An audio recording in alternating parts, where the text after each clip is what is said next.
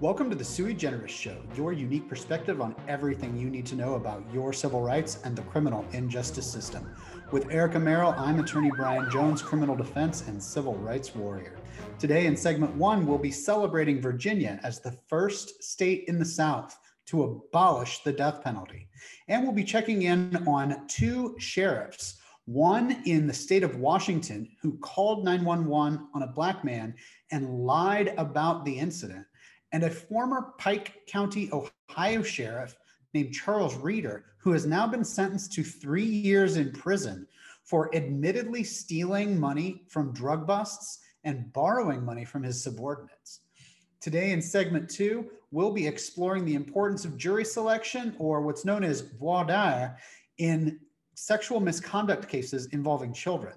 To make sure you don't miss an episode, subscribe on Apple Podcasts, Spotify, and YouTube. Check out the Law Office of Brian Jones and all of our social media outlets for everything you need to know about your civil rights and the criminal injustice system.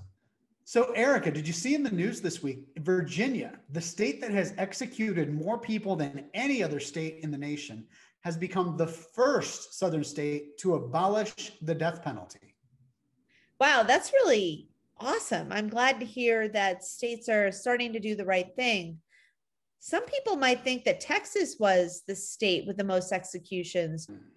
So Virginia has executed more than 1,300 people since its founding as a colony in the 1600s. So we're really just talking about a much longer duration of killing human beings that the state of Virginia has been doing than Texas.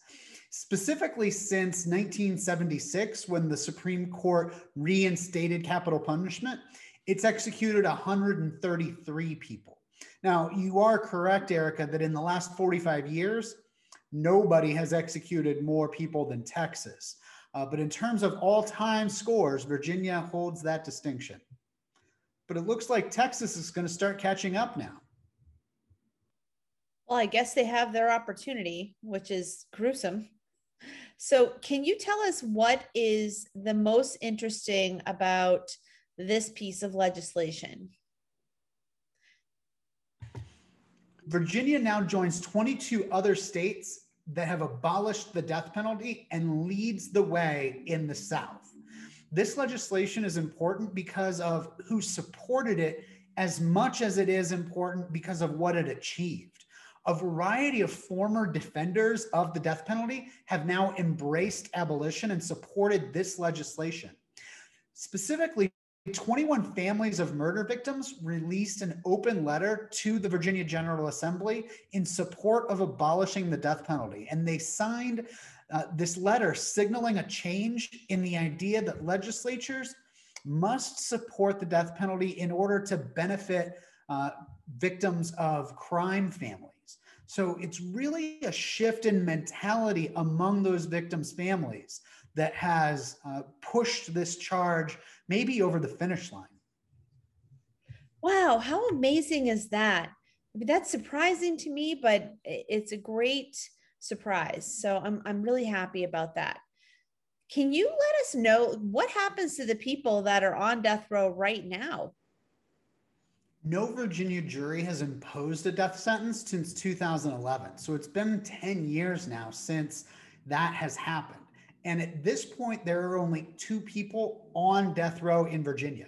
So now that the governor has signed the legislation into law, those 2 men will have their death sentences commuted to life without the possibility of parole. Now, you may recall from previous discussions that sometimes that even means that you get the opportunity for early release or parole, but these individuals were over the age of 18 at the time of their murders, so neither is eligible for parole under the Supreme Court's prohibition against life sentences for juveniles. Well, I mean, they're not going to die, so that's a good thing, and hopefully they can find a way to better themselves from behind bars. Absolutely, Erica. The opportunity for redemption can still come to these individuals, and they can contribute to the healing process of their victims' families. Now, Erica, did you see in other news this week that a Washington sheriff is under fire for calling 911 on a Black newspaper delivery boy and his lies that he told about the incident to investigators? Wow. Yes, I did. This is such a wild story and wildly inappropriate for him to do what he did. Would you mind going over some of the details of the situation? Yeah, so Pierce County, Washington Sheriff Ed Troyer is facing calls to resign because he has now admitted to lying about this investigation that he started. He claims that he was off duty and at his home residence when he noticed a car driving slowly down the street. It was a paper delivery driver, 24-year-old Cedric Altheimer. Now, the black man was described as driving his paper route and delivering papers as he does every single evening. And he suddenly noticed this SUV driven by Ed Troyer following him. Now, at one point, after dropping a paper off at one of the homes on the route, Mr. Altheimer approached Troyer's SUV and asked why he was being followed. Ed Troyer refused to identify himself and questioned Mr. Altheimer about why he was in the neighborhood and accused him of stealing packages. The two exchanged additional words, and ultimately Altheimer returned to his car and continued his paper route with the sheriff stalking him the entire time. The confrontation ended when two men faced each other off and flashed their brights at one another. At this point, the sheriff called 911 and lied, claiming he saw somebody in his driveway and that person threatened to kill him. That lie led to 40 deputies responding to the neighborhood and putting Mr. Altheimer's life at risk because they held him at gunpoint. And we all know the statistics that involve these sorts of situations in black men. He was first found to have no weapons and was found to be carrying, wait for it, Erica, a car full of newspapers. Dum, dum, dum. Wow. This is crazy. And did they actually? I know that they didn't, but they probably should have checked the sheriff's blood alcohol content. I mean, why in the heck would he even do something like this? And how did they find out that he lied?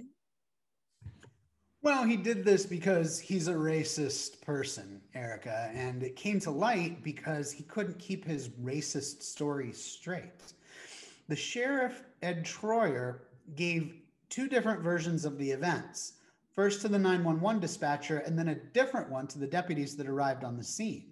He told the deputies on the scene that he noticed the car and started following it and never told them about the threats made against his life. Now, remember, he had told the dispatcher that Mr. Altheimer had threatened to kill him.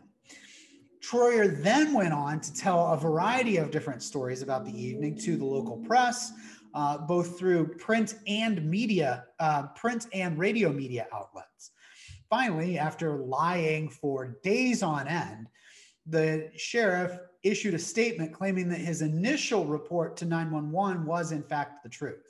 Now, this sheriff is the one that lied to the public back in 2020 when his office murdered Manuel Ellis, a 33-year-old black man, in March of 2020. Now, at that time, he had come forward and said Mr. Ellis had never been placed in a chokehold, and he had to retract those lies when independent witness footage verified that Mr. Ellis had in fact died of being placed in a chokehold. What? Why does he still have his job from last year if he was already caught lying once? I'm shocked. And I'm also shocked that after being given a break, he wouldn't be a little more careful in his judgments. Well, he still has a job because he's an elected official. And the only way to remove him would be either to vote him out, or if this particular county has recall elections, to recall him. So that's one of the ways that they can get some recourse in this situation as a community. Are there any other ways? Yeah, so hopefully there will be a criminal investigation into this, and he could face charges for misconduct in office or falsifying information to law enforcement. I for one, hope that the community continues to speak out to the press and pressure Sheriff Troyer's office on social media. So hopefully he'll step down voluntarily. A person like this should never be involved in law enforcement. I mean, this is one of the most corrupt stories that we've talked about, and I'm glad that they're going to get a hold on it. Hopefully they vote him out, and hopefully he gets punished for what he's done. Speaking of corruption in sheriff's departments, here in Ohio, Pike County Sheriff Charles Reeder is now on his way to prison for 3 years for theft charges. Did you see this in the news this week, Erica? Yeah, I did. And I found it also very interesting. When did this investigation start? Many Ohioans will recall the tragedy of the murders of multiple members of the Roden family in Pike County in 2016. It was one of the most horrific mass casualty events in the state of Ohio's recent history. Indeed, it was during that investigation that a detailed, multi-page anonymous letter was submitted to local law enforcement asking that Sheriff Reeder be investigated for theft in office, stealing money from drug busts to pay off his gambling debts, taking loans from subordinate deputies, and seizing property like vehicles for his and his family's personal use. Now, the sheriff did not respond well to this investigation and did a fair amount of spouting off on social media, both directed at the local press and the prosecuting attorney for even considering to investigate these activities. Look at where that got him. I mean, using social media to trash talk the attorney that was defending, I'm just shocked that this would happen with a public official like this. What charges did the sheriff end up pleading guilty to after all of this? He was initially charged in a 16-count indictment with multiple counts of theft, tampering with evidence, theft in office, securing a writing by deception, and multiple counts of conflicts of interest. Later, he was indicted on additional charges for conspiracy, engaging in a pattern of corrupt activity, and additional theft charges. Now, he ultimately pled guilty to 5 counts, including theft in office, tampering with evidence, and conflict of interests. I mean, do you think that a 3-year jail sentence is significant? And is it significant enough? So it's in line with sentencing of other elected officials in Ohio who've been convicted of theft in office. It's highly significant that the judge rejected all of his mitigation, including his disclosure of PTSD related to the Roden investigation, his gambling addiction that resulted in huge losses in Ohio and Nevada casinos, and his emotional plea for leniency. However, when we consider the sentencing factors, the sheriff checks a lot of boxes for aggravating circumstances warranting a prison sentence. And remember that just because a plea bargain was reached and certain charges were dismissed, doesn't mean the judge won't consider the full breadth of those allegations and the indicted charges. In this case, it's pretty clear the judge did not accept his explanation that he was stealing from drug dealers and giving back to the community, as he claimed. It's also hard to downplay the negative effect that his behavior had on such a serious investigation in a major violent crime. And this man is running around driving impounded cars and stealing from drug dealers to pay his gambling debts.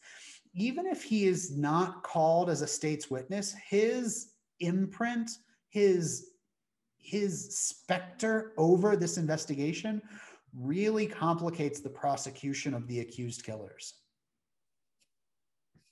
He's just a really bad guy. And it's shocking to hear about someone who's supposed to be out there protecting the community, out there doing so many bad things and acting like a common criminal, the kind of people that he probably despises and locks up every day. So I'm glad that he's getting some kind of punishment for this and that his bad deeds have come to light.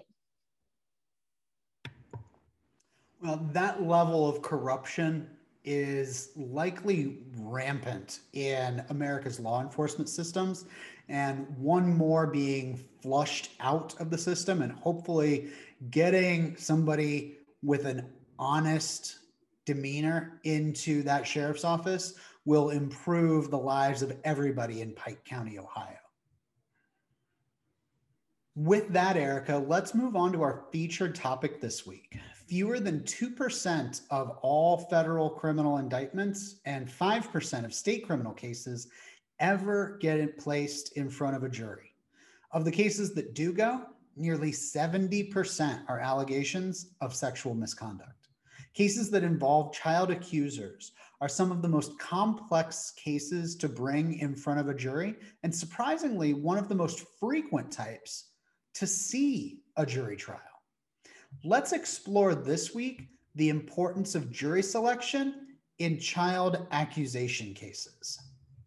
I mean, I can kind of imagine the answer to this question, because just thinking about children being harmed, as a mom, it kills me a little bit. But why, if you can explain, why jury selection is so important in child accusation trials? Well, to be fair, jury selection is critical in every case. It's my opinion that there is no stage of the trial more important than jury selection. But the reason it's extra important in child accusation cases is because of exactly what you're talking about, Erica.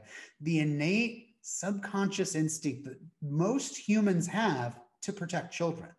While we have to be aware that this instinct is in every person and shapes the way they look at the world, when we're doing jury selection, we as attorneys must invite each person to consider that instinct and consider how it's going to affect them and whether they can be a fair and open person to the evidence that contradicts those child's statements. This is a sophisticated dance because the attorney has to be careful not to alienate or offend, but also to push the jurors to explore the deeper values that they believe in the American criminal justice system. Now, creating a rapport that encourages communication will ensure that jurors start to feel that they can really test the credibility of a child. But as the process goes forward, hopefully they feel less and less hesitant about that, and more willing to be comfortable talking to me and telling me that they don't want to sit on this jury. Either they've got to come to the conclusion that they can challenge that credibility, or be comfortable enough to say, this isn't the right case for me. Yeah, I mean, I can see that. It definitely is an art. I know that they have jury trial experts that help with picking out the jury members because it is so important to the trial. How can you be sure that someone is not going to be swayed by having a child in the courtroom? To a certain extent, you never can be. Jury selection is as much an art as it is a science. And that's why having an experienced and skilled trial lawyer is critical when you're facing trial on a child's accusations of sexual assault. I mean, I totally agree. And I mean, this is the time where I would love to tell people, if you have a situation like this or any other criminal matter, the Office of Brian Jones is amazing at what they do. They are professionals, they know the right strategies, and they are incredibly down to earth. You don't have to be embarrassed. They have heard it all, and they're just looking to get the best outcome for you and your family. And we've talked about this before, like just a false accusation can ruin your entire life. There's just no two ways around it. And we really appreciate what you do for your community, Brian. Well, I appreciate that. And it's been decades in the making to reach the point where I can walk up in front of a jury and have these very difficult but critical conversations. about the balance between our innate human desire to protect children and the critical constitutional function of the jury. Absolutely. So one thing that I didn't know about when I was looking over what we were talking about today is that sometimes children are allowed to bring in stuffed animals or even emotional support dogs. And I mean, I understand it might be something that someone needs, but I can also see where something like that would really pull some emotions out of the jury members to just make them look even more vulnerable. What are your thoughts on this? So, on some level, allowing any witness a comfort aid, such as a worry stone, a rosary, or some small item of jewelry, is an acceptable courtesy that attorneys and the court will likely allow. Now, that doesn't mean that the cross examining attorney shouldn't comment on whatever the witness is holding in their lap. But items that inspire sympathy, such as teddy bears or toys or dogs, are absolutely objectionable unless same courtesy is going to be provided to the accused when he or she takes the stand to testify. The data is still being collected for the academic study of the impact of comfort dogs or toys on jurors in a trial setting. So while we await a scientific analysis of the danger of inspiring sympathy or alternatively inspiring the passions of a jury, we are going to err on the side of caution and say this is unacceptable.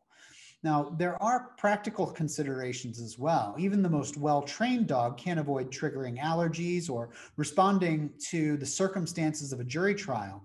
And those issues are exacerbated in today's era of COVID infections. Yeah, I mean, that is something to consider. People are having trouble breathing because of the damage that COVID does to their lungs. And I know as somebody that had COVID and also has asthma, I mean, those effects are long lasting, unfortunately. And I do feel like I'm way more allergic to my own dogs. So I can imagine where that might be a problem. So, why is it important that the child be subjected to a cross examination? A child is subject to the same considerations of truthfulness under the Ohio jury instructions as any other witness who takes the stand. And the accused person has a fundamental Sixth Amendment right to confront every witness that's going to testify against him or her, and to have his or her attorney cross-examine that witness, even a child, with their conflicting statements, with their misbehaviors, their conflicting behaviors, and otherwise tell the story of the accused through that process of cross-examination. While a child who's under 10 is presumed incompetent to testify, as in that child doesn't know the difference between truth and lie, real and fantasy, that doesn't mean there isn't a way for that child to testify. And in fact, there are very rare exceptions where the child won't testify, which will be the subject of next week's show. But what I think is really important here is that the child be treated in such a way that the accused rights are protected. Because at the end of the day, the child is going home to their parents, and the accused may be going to prison for the rest of his or her life.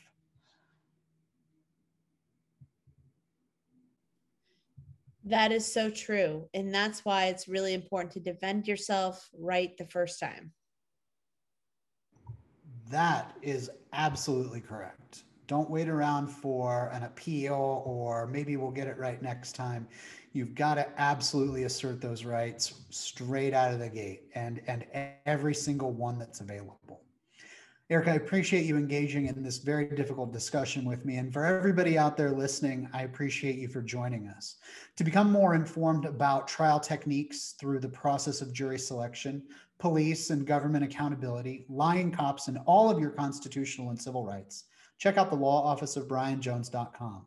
Check out facebook.com/Central Ohio Criminal Defense or at TLOBJ on Twitter, Instagram, and TikTok. We'll be back next week with a sui generis perspective on the next big thing in civil rights and criminal injustice system news, as well as a discussion of defending against accusations of children when the child is too young to testify according to the law. Erica, my grandfather always told me, don't do anything I wouldn't do.